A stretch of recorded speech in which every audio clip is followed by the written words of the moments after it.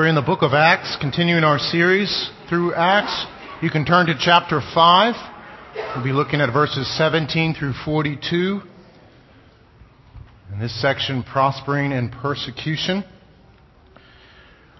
Welcome to our guests this morning. I think there's some guests here who are from our VBS as well and our outreach, and we're so glad you're here.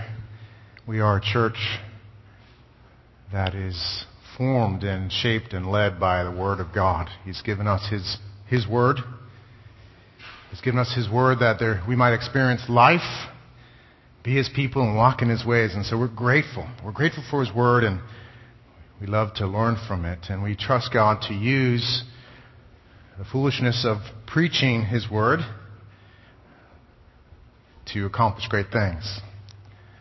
So as we continue to look at Acts and to continue to seek to learn from the Lord, let's ask Him to speak to us through His Word, that we may hear from Him and He might be exalted in and through our lives. Lord, we thank You for Your Word, and we thank You that You love to speak to us. We ask You, God, to do just that as we look at Your Word today. Lord, would You grant us grace to hear from You. Lord, we recognize that there's no benefit that we could have apart from Your grace and mercy. Lord, I thank You for the blood of Christ that covers us. We're forgiven and welcome into Your presence. We thank You, Lord, that You give gifts and You just love to speak to us. So do that, we pray. We need to hear from You, O God.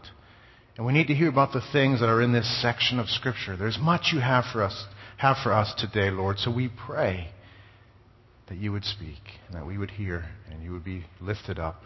We ask in Christ's name. Amen. Amen. We're going to start in verse 17. Before I do that, to give you a little context, we're following the storyline of the early church. And as God has done wondrous things, poured out the promise of the Holy Spirit, Christ is being proclaimed. The Father is sovereignly ordering and caring for His church. And there's much success. There are people coming to the Lord, and a new community is formed and prospering. But while this is going on, there's also different challenges they're facing. Challenges from without and challenges from within. Last week we looked at a challenge from within, the hypocrisy of Ananias and Sapphira versus Barnabas. And then before that we saw some light persecution happen. At this point in time in this story, things start to get a little worse in terms of challenges, in terms of persecution. Yet God continues to work. So let's jump into the story here in verse 17 and read to the end of chapter 5. It says, "But the high priest rose up, and all who were with him," that is the party of the Sadducees, "and filled with jealousy, they arrested the apostles and put them in the public prison. But during the night, an angel of the Lord opened the prison doors and brought them out and said, 'Go and stand in the temple and speak to the people all the words of this life.' And when they heard this, they entered the temple at daybreak and began to teach. Now when the high priest came and those who were with him, they called together the council and all the senate of Israel and sent to the prison to have them brought. But when the officers came, they did not find them in prison. So they returned and reported, 'We found the prison securely locked and the guards standing at the doors, but when we opened them, we found no one inside.' Now when the captain of the temple and the chief priests heard these words, they were greatly perplexed about them, wondering what this would come to. And someone came and told them, 'Look, the men whom you put in prison are standing in the temple and teaching the people.' Then the captain with the officers went and brought them, but not by force, for they were afraid of being stoned by the people. And when they had brought them, they set them before the council. And the high priest questioned them, saying, 'We strictly charged you not to teach in this name. Yet here you have filled Jerusalem with your teaching, and you intend to bring this man's blood upon us.' But Peter and the apostles answered, 'We must obey God rather than men. The God of our fathers raised Jesus, whom you killed by hanging him on a tree. God exalted him at his right hand as leader and Savior to give repentance to Israel and forgiveness of sins. And we are witnesses to these things. And so is the Holy Spirit, whom God has given to those who obey him." When they heard this, they were enraged and wanted to kill them. But a Pharisee in the council named Gamaliel, a teacher of the law held in honor by all the people, stood up and gave orders to put the men outside for a little while. And he said to them, "Men of Israel, take care what you are about to do with these men. For before these days, Theudas rose up, claiming to be somebody, and a number of men, about 400, joined him. He was killed, and all who followed him were dispersed and came to nothing. After him, Judas the Galilean rose up in the days of the census and drew away some of the people after him. He too perished, and all who followed him were scattered. So, in the present case, I tell you, keep away from these men and let them alone. For if this plan or this undertaking is of man, it will fail. But if it is of God, you will not be able to overthrow them. You might even be found opposing God." So they took his advice. And when they had called in the apostles, they beat them and charged them not to speak in the name of Jesus, and let them go. Then they left the presence of the council, rejoicing that they were counted worthy to suffer dishonor for the name. And every day in the temple and from house to house, they did not cease teaching and preaching Jesus as the Christ. Acts chapter 5, 17 to 42. This story continues to get more and more exciting as we see the church prosper and deal with these challenges. Here we see the corner being turned in terms of the intensity of the challenge. They're facing a real persecution, the first time where their persecution is so significant they're actually physically persecuted. They're beaten, most likely the 39 lashes that was customary in Israel. So it was a severe beating. And this section really is a wonderful blessing for us to read and to learn from. It is a picture, and we've kind of used that idea of a picture. We see a picture of the early church in Acts. And there are aspects of that picture that are unique. The apostles are certainly unique, and this early church experience is unique and initiatory. But there are aspects of the picture, too, that as we admire the picture, we don't just admire and say, "Isn't that wonderful?" but we learn from the picture. And in a sense, this section of Scripture is a template for us as we face some of the similar things, as we face persecution. Now, when a message is given on persecution, often we go, and rightly so, to our brothers and sisters around the world who are actively and aggressively persecuted. In communist countries, certain Muslim countries, right now, to be a believer means your life is likely to be threatened. And to be a believer means that you're likely to be physically hurt at some point. And it is right and appropriate for us to think that way. And we'll touch on some of that a little bit today. But it would be incomplete for us to think persecution is only something that goes on overseas. Persecution is actually a reality for every believer. It is a reality for every believer. It is an inevitability for every believer, for we live in a world that is fundamentally, by nature, opposed to God. And if we follow God by grace in Christ, if we're a follower of God, we have set ourselves up against the world automatically. And so we will encounter resistance from the world. We will encounter persecution. Now, in our country right now, that doesn't mean usually being physically punished, though it might someday. But it does mean being threatened in some way. It does mean being opposed in some way. So there are lessons from Acts chapter 5 for us as well here in America in 2010. This section of Scripture teaches us about how to deal with persecution. It teaches us about the reality of persecution. Persecution happens. It teaches us about how to deal with it, how to orient ourselves around and towards persecution, and how to even prosper through persecution. So let's take a look. Let's dig into chapter 5 and learn from this section of Scripture. Learn from the Lord how to deal with persecution. First point, I think in your notes, hopefully you have notes before you. I encourage you to take notes as far as it is helpful. We also have CDs that we record, so if you want to listen to this later, take notes then or whatever best serves you to hear from God. First point is to expect persecution. Persecution happens. Whether it's the 40 lashes minus one that the apostles received, or just the coworker making fun of your faith, or making fun of you because you're a believer.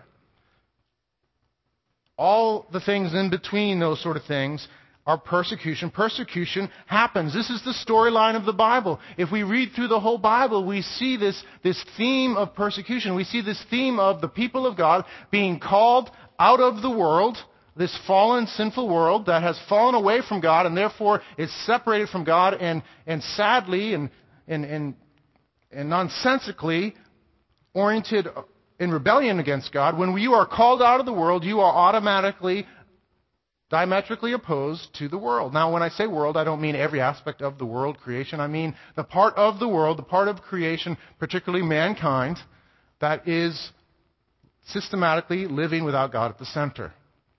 And so when you are called to God, when the people of God are called to Him, they are automatically and immediately opposed to the world, and the world's opposed to them. So we see this storyline in the Bible. It starts with Cain and Abel early on. It continues through other stories, just through the entire Bible. There's Cain and Abel. We see David and Saul. Saul has really rejected God and His ways, and he's a persecuting David. We see Jeremiah and rebellious Jerusalem. We see Jesus and the Pharisees, Paul and the Jews and Gentiles that opposed him. We see in the book of Revelation the martyrs and the great Babylon. There's this theme throughout, from beginning to end, of persecution. To be a child of God is to be opposed by the world in some way. It's unavoidable. It's unpleasant, but it's unavoidable. It's a reality. It's in the storyline. It's in the New Testament. We are given many verses to teach us about this, to expect it, to recognize it. This passage being one of them, others as well. John 15, I think we have some of these verses to put up. John 15, Jesus says, "If the world hates you, you know that it has hated me before it hated you. If you were of the world would love you as its own. But because you are not of the world, but I chose you out of the world, therefore the world hates you." 1 Thessalonians, Paul teaches the people, "For when we were with you, we kept telling you beforehand that we were to suffer affliction, just as it has come to pass, and just as you know." Peter instructs the church, "Beloved, do not be surprised at the fiery trial when it comes upon you to test you, as though something strange were happening to you. But rejoice insofar as you share Christ's sufferings, that you may also rejoice and be glad when His glory is revealed. If you are insulted for the name of Christ, you are blessed, because the Spirit of glory and of God rests upon you." So it was no surprise to the apostles and to the early church that they would face persecution, even severe persecution. These are the very men who even put Christ to death. So it's no surprise. And we see in the storyline what happened. They were jealous. The Sadducees in particular, the high priests who denied the resurrection and loved to be in a place of power, they were full of jealousy. They rose up and they arrested the apostles. Perhaps, probably all 12 of them are arrested and thrown in jail. And we know the story that an angel comes and releases them. It's wonderful. And they go back out in obedience to the angel, really to God, and testify to Christ in the temple. That's some serious boldness, to get out of jail and go back and do what you got put in jail for in the first place. They go out and do that, and then they're arrested again, brought in, and then as they speak, as Peter and the apostles speak of obedience and speak of Christ and His death and resurrection, they are so enraged that they want to kill the apostles. And if it hadn't been for Gamaliel intervening, that probably would have happened. They are opposed to Christ. They are opposed to God. Persecution happens. Things like this happen to God's people. And to the early church, as they boldly proclaimed it, they experienced persecution. Now, it doesn't mean that you will experience the worst persecution your whole life at all times. This teaching on persecution doesn't mean to think that all of life is this way. God apportions these things wisely. We can trust Him. But we should not be surprised when we face persecution. It is inevitable. It is part of the nature of belonging to God and being separate from the world. And until Christ comes back, that's how it's going to be. When He comes back, He will fully redeem all things. He will recreate heavens and the earth. There'll be no more sin and no more persecution, no more opposition to the ways of God in every way. It'll be wonderful. It'll be glorious. But until then, to live here now means to deal with persecution. And we must accept this. We must recognize it. We must recognize that persecution is just a loud statement of the world's opposition to the ways of God. It's a statement of the world's opposition to the ways of God. But even more than that, persecution is an opportunity to make a loud statement about the superiority of the ways of God over the ways of the world. Because what happens in persecution is the world uses leverage to try to get the people of God to no longer value God more than the world. It's leverage used to say, you must value our system more than your system. So we're going to bring pressure on you. We're going to even threaten your life perhaps. Or we're just going to disapprove of you in some subtle way. To give pressure, to put pressure on you to reject the ways of God and embrace the ways of the world. And so it's a wonderful opportunity, by grace, as we depend on God, to make a statement to the world that this way is so much better than that way, that I'm willing to risk my life and lay down all things that I perhaps enjoy for its sake. It is a loud statement of the worth and glory of Christ and belonging to Him. So it makes all these statements. It is not random. It is not purposeless. It is full of meaning. And also, as we experience persecution, it deepens our fellowship with Christ. Christ came as the ultimate representative of the people of God, the ultimate one who loved God and walked with God and obeyed God. And to do that and to live that way, He knew meant that He was going to be persecuted. It meant that He was going to be opposed. It meant that He was going to suffer. And His suffering was not without purpose. His suffering made loud statements that are going to ring and resonate throughout eternity about the worth of the Father and His ways, the worth of the kingdom of God, the superiority of God and His plan, the gospel, over the ways of the world. And when we experience persecution, when we are maltreated by others because of the name of Christ, we have a fellowship with Christ. We deepen in our relationship with Him. Our recognition of the life we have in Him, our need for Him, and our nearness to Him is increased. We draw closer to Him, grow in our dependence on Him, are more aware of His power, and become a vessel for His glory. So Paul says in Philippians 3:10 through 11, as he talks about his life in Christ, he says, that I may know Him and the power of His resurrection. And we love that part of the verse. I love the power of His resurrection. Give me more power, Lord. Yeah, we're going to do things. And then we forget this part, and may share His sufferings. Do you want to get to know Christ? Embrace the power of the resurrection and share in His sufferings, becoming like Him in His death, that by any means possible I may attain the resurrection from the dead. Paul wanted to be like Jesus. He wanted to live in the life that God had called him to. He wanted to find his all in all in Christ.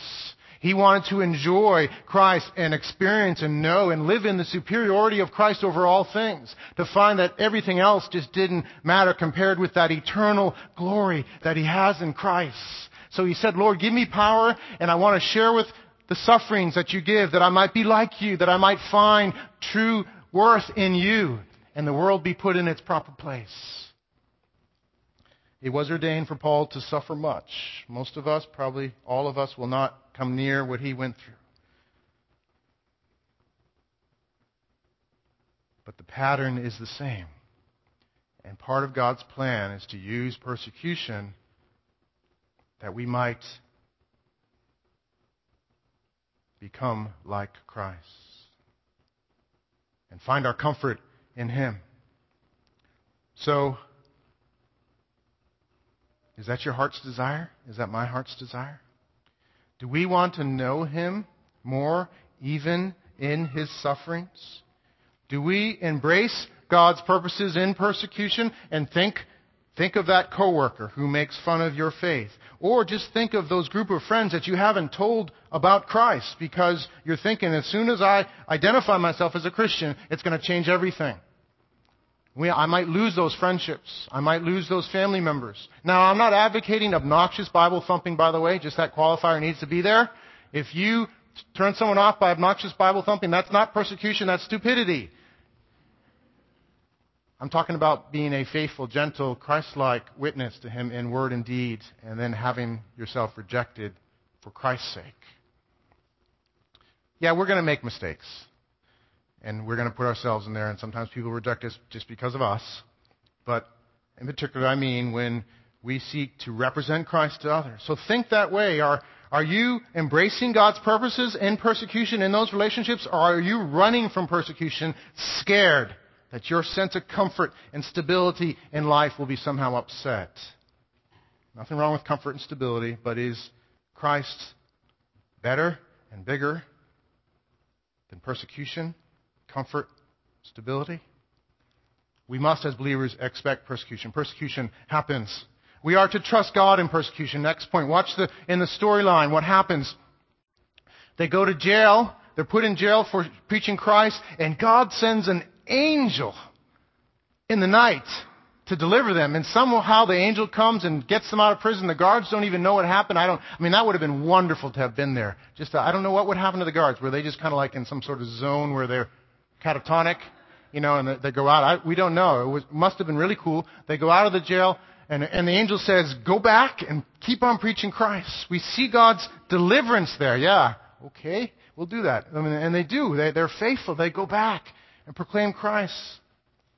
They get, the Lord takes care of them. They entrust themselves to God. They recognize, I believe, through this, that God is more than able to take care of them. And His deliverance at first is with that angel. Sends them back out. Sometimes God does things that way. Sometimes He delivers us. We are to entrust ourselves to Him. That's probably the root of this. One of the root things of dealing with persecution is, can we entrust ourselves to God? Can we say, God, you are bigger than this thing. I'm going to trust you. And they do, and God delivers them with an angel. I have a friend of mine, a man I know, and he was in China. And he was in China strengthening leaders some years ago, very early, in the 60s actually, early on. And he met with a believer, and this particular believer wanted to give something. This is just quite amazing. He's in a persecuted country, struggling. He wants to give something to mission work outside of China. And he didn't have money really. He had this heirloom, his family heirloom. He wanted to give it to my friend to sell and to give the money away for missions. And it was just part of his heart. Wonderful heart. But the problem was, to take an heirloom out of the country was illegal. The communist government wouldn't allow it. Their view of property was different, I guess. And so he gave it to my friend to smuggle out of the country. Put it in his suitcase, and they went to the border.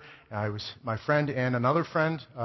And they went to the border, and they separated in line because they thought, if we go together and I get bagged, we both go down. So let's separate. And they're waiting in line, and a Chinese army official comes along and taps my friend on the shoulder. Says, come with me. Come with me. Taps the other guy on the shoulder. Come with me. And they're thinking, we're bagged. They got us. They take them into, this official takes them into a warehouse, a dark warehouse. They walk down this long hallway following the official. And then all of a sudden, after a lot of walking, they noticed light. And then they looked, and there was no more official. The official was gone. And they followed the light out, and they found themselves across the border, safe. Things like that happen. God delivers that way at times. Sometimes He sends angels. In this storyline, he sends the angel, he delivers them, and he puts them right back, calls them right back to preach, and then they get arrested again, of course. And so now there's another way for God to deliver them. They are facing death at this point, and God uses, instead of an angel, he uses a man, Gamaliel. He uses a man. God can use whatever means he wants to deal with the situation. So it's an angel first, and then it's Gamaliel. Gamaliel is this influential person, and for some reason, God controls his heart, turns his heart, and he advocates for the apostles. And says, guys, he makes this whole speech. He backs it up, probably very eloquent, very respected man. And they buy it. And they say, okay, yeah, we're going to let him go and just kind of let it happen and see what happens. They buy it now. They do whip them and charge them, but God uses Gamaliel.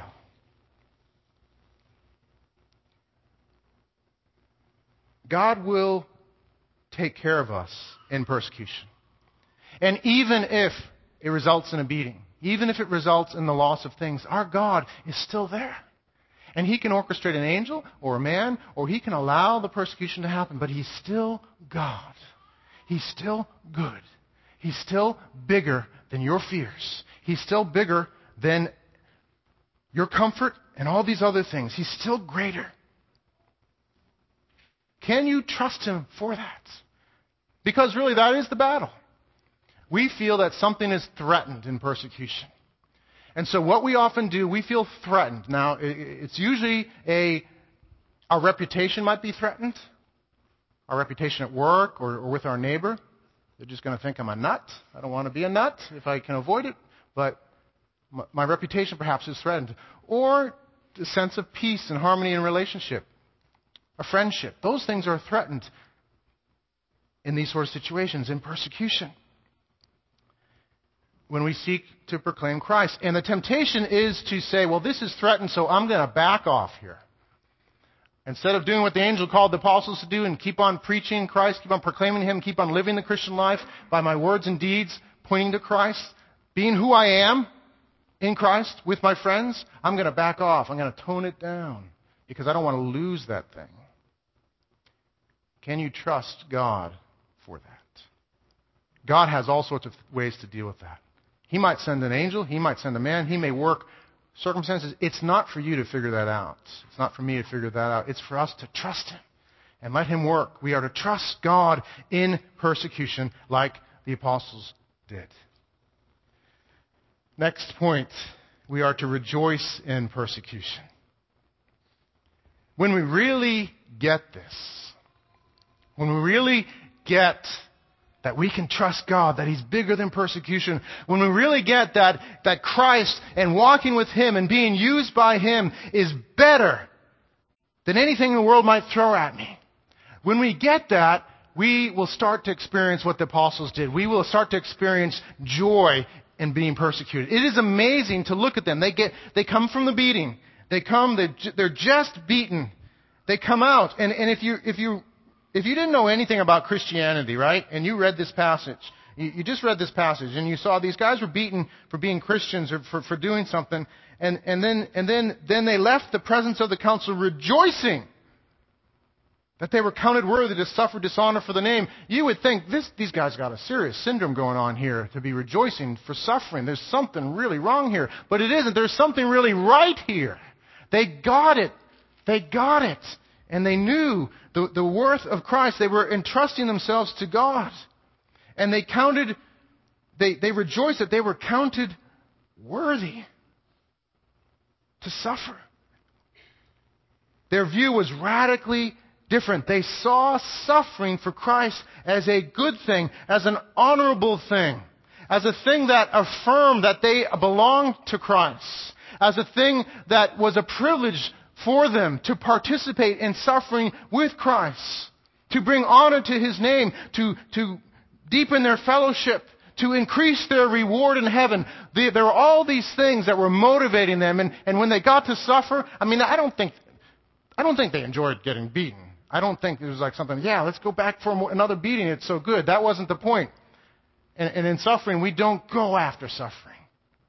But when God allows it, God brings it, and we recognize the truth, we receive it, and we rejoice in God because it is an honor. It's a high honor. It is a high honor. We have to get this. It's a high honor to be persecuted for Christ. So when we face these situations at work, with family and friends, let's not think in terms of fear. Let's not frame the experience in terms of fear. What am I going to lose? We're all going to be fearful too. Don't ever think you're going to get over fear. It's not like, you're growing up in Christ and you're no longer afraid. No, you're human. And even without sin, you're still limited and weak. And you should be concerned for the care of your body. I mean, if you don't care if you get beaten, there's something wrong there. You're going to be fearful. These guys were fearful. But it wasn't that they weren't fearful. It was that something didn't eliminate their fear. There was something overpowered their fear. There was something better and stronger and more worthy than their fears. It was Christ and the honor of suffering for Him and the proclamation of the gospel and the purposes of God. All these things allowed them to overcome their fear. So for us, when we face persecution, let us look at the promise, the reward, the blessing. It is an honor to be persecuted for Christ. It's an honor even to be rejected. It's sad. It breaks our hearts. It breaks my heart. I love the folks that I relate to who don't know Christ. I want them so much to know what I know. And I know I only know it because of God's grace. And it breaks my heart to get rejected. But I don't want fear. I don't want those other things to be more important and significant than my fellowship with Christ. The honor that it is to represent Him and love in His name, even if it means that. John Calvin says of this passage, I think we have this to put up. Do you have it back there? Good. The disagreement which is between God and the world causes this. That which is counted among men most reproachful excels in dignity and glory in the sight of God and His angels. We know that the kind of death which Christ suffered was of all other most shameful, and yet did He triumph most nobly upon the cross. Christ, who not only swallows up the shame of the world with His glory, but also turns reproaches, slanders, and mocks of this world into great honor. And when you are mocked for the name of Christ, because you have trusted in Christ and are proclaiming His death for sins, His resurrection for eternal life, it is an honor. And we are to rejoice in that. Final point. We are to proclaim Christ despite persecution. We are to continue to proclaim Christ despite persecution. After these guys suffer, after they're arrested, the angel commissions them, go back and proclaim Christ. And they go back and they do it. And then they're arrested again, they're beaten, they're threatened, and what do? How does the passage end? They rejoice, and then it says, and every day, in the temple and from house to house, they did not cease teaching and preaching Jesus as the Christ. Persecution did not stop them from obeying God. They said, we must obey God rather than men. We must obey God. You can take our lives away. We must obey God. We must proclaim Him. We must speak of His glory. We must speak of what we've seen and heard. He is precious. He is wonderful. And the preaching of His word is the means by which He redeems lives. There's so much riding on our proclamation of Christ. And we're not all called to be apostles. We're not all called to be pastors and so forth. But we're all called to be witnesses of Him. We're all called on mission. He Himself is a God who has sent His Son on mission, and to be in His Son is to be on mission, which means we must proclaim Christ. And yes, we vary in our abilities and our giftings and so forth, but we all are to proclaim Christ and not to cease to proclaim Christ. There's so much riding on our proclamation of Christ that we must not let anything silence us. The glory of God is at stake, because when we proclaim Christ, we speak of His glory. It is a backwards way for the world. His glory is in the shame of the cross and in His Son. God shows His glory. He shows His love that he would die for sinners. He shows his humility, that he would humble himself below people like me, like us, and bear our sins and suffer for them. God shows his wisdom and his justice, punishing sin in his holy goodness. He must. Weaving this wonderful story. God shows his vindicating power in the resurrection and the guarantee of finishing the whole plan. The glory of God is at stake in our proclamation. Also, our proclamation is the means by which others hear and are rescued. The very people who persecute us are only going to be rescued through our proclamation. And so if we allow them to silence us, we are allowing them to take away from themselves the most important thing they need for their life. Because they need to be forgiven. They need to be reconciled to God. If they are to not face the just wrath of God for their sins and be eternally separated from him, no worse fate, they must hear the proclamation of God. So we must not let persecution silence us. That's the objective of persecution, is to silence us. We must recognize that and refuse to come under it. This past week, as we had this team here from Pennsylvania, we had a wonderful time together. We had our vacation Bible school. We had different outreaches, a prayer outreach. One thing we did is we went to Hampton Beach. And we went to Hampton Beach just to relate to people. We had a survey just to ask them some questions, to get them talking about some spiritual things, very low key. But in doing that, we would ask them at the end of the survey, would it be okay if I shared something that talks some more about this, and so they could hear about Christ. We have some of those tracts, those little pamphlets. How good are you? And it was such a good time. And I don't know about you, if you've ever done anything like that, and it doesn't have to be a situation like that where you're going kind of cold turkey to strangers, but those things petrify me. And I've done it a lot. And I think they petrify.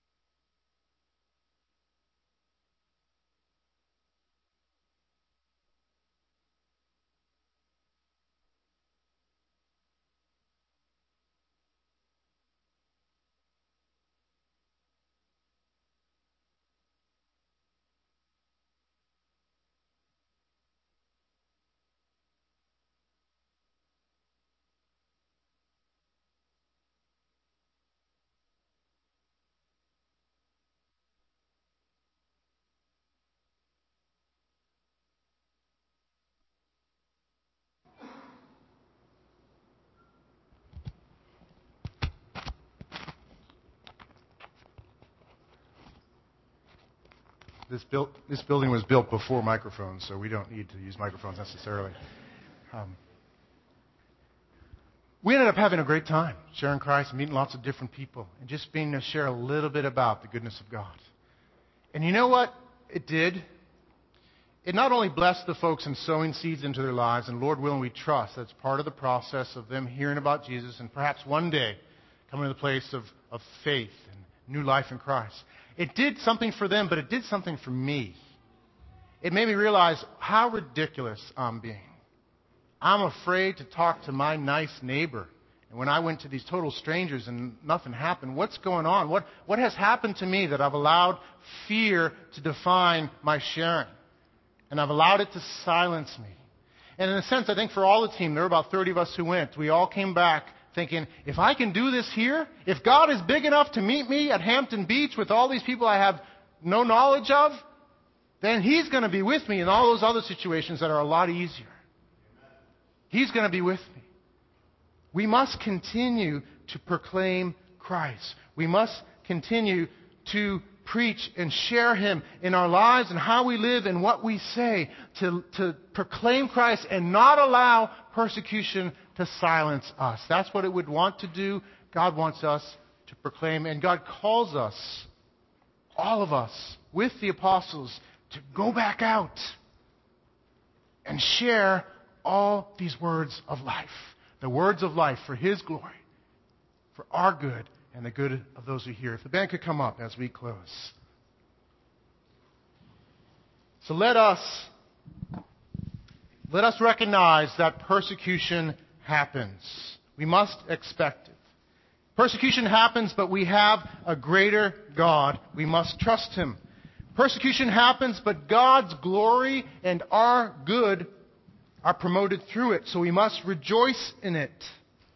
Persecution happens, but the glory of God and the good of those we share with is at stake, so we must not be hindered in our proclamation of the gospel. We must expect it. We must trust God in persecution. We must rejoice in it. We must proclaim Christ in it. Let's pray. Go before the Lord. Lord, we thank you for Acts chapter 5.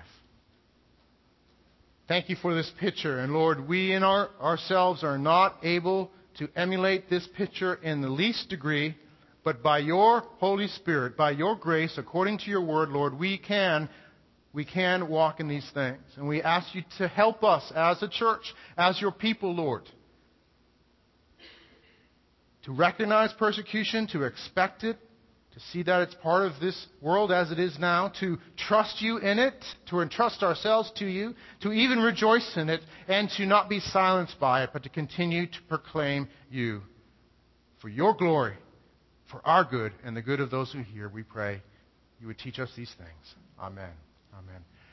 As the band just plays a little bit, I encourage you right now, perhaps with your notes, just to write down something that you feel like the Lord is calling you to believe, to walk in. On the green cards as well, there are some things on the back of those green cards, just to respond to the Lord, if appropriate. And again, if you could just hand those to Peggy on your way out. Let's just take a minute or so to reflect before the Lord, then we'll conclude in song.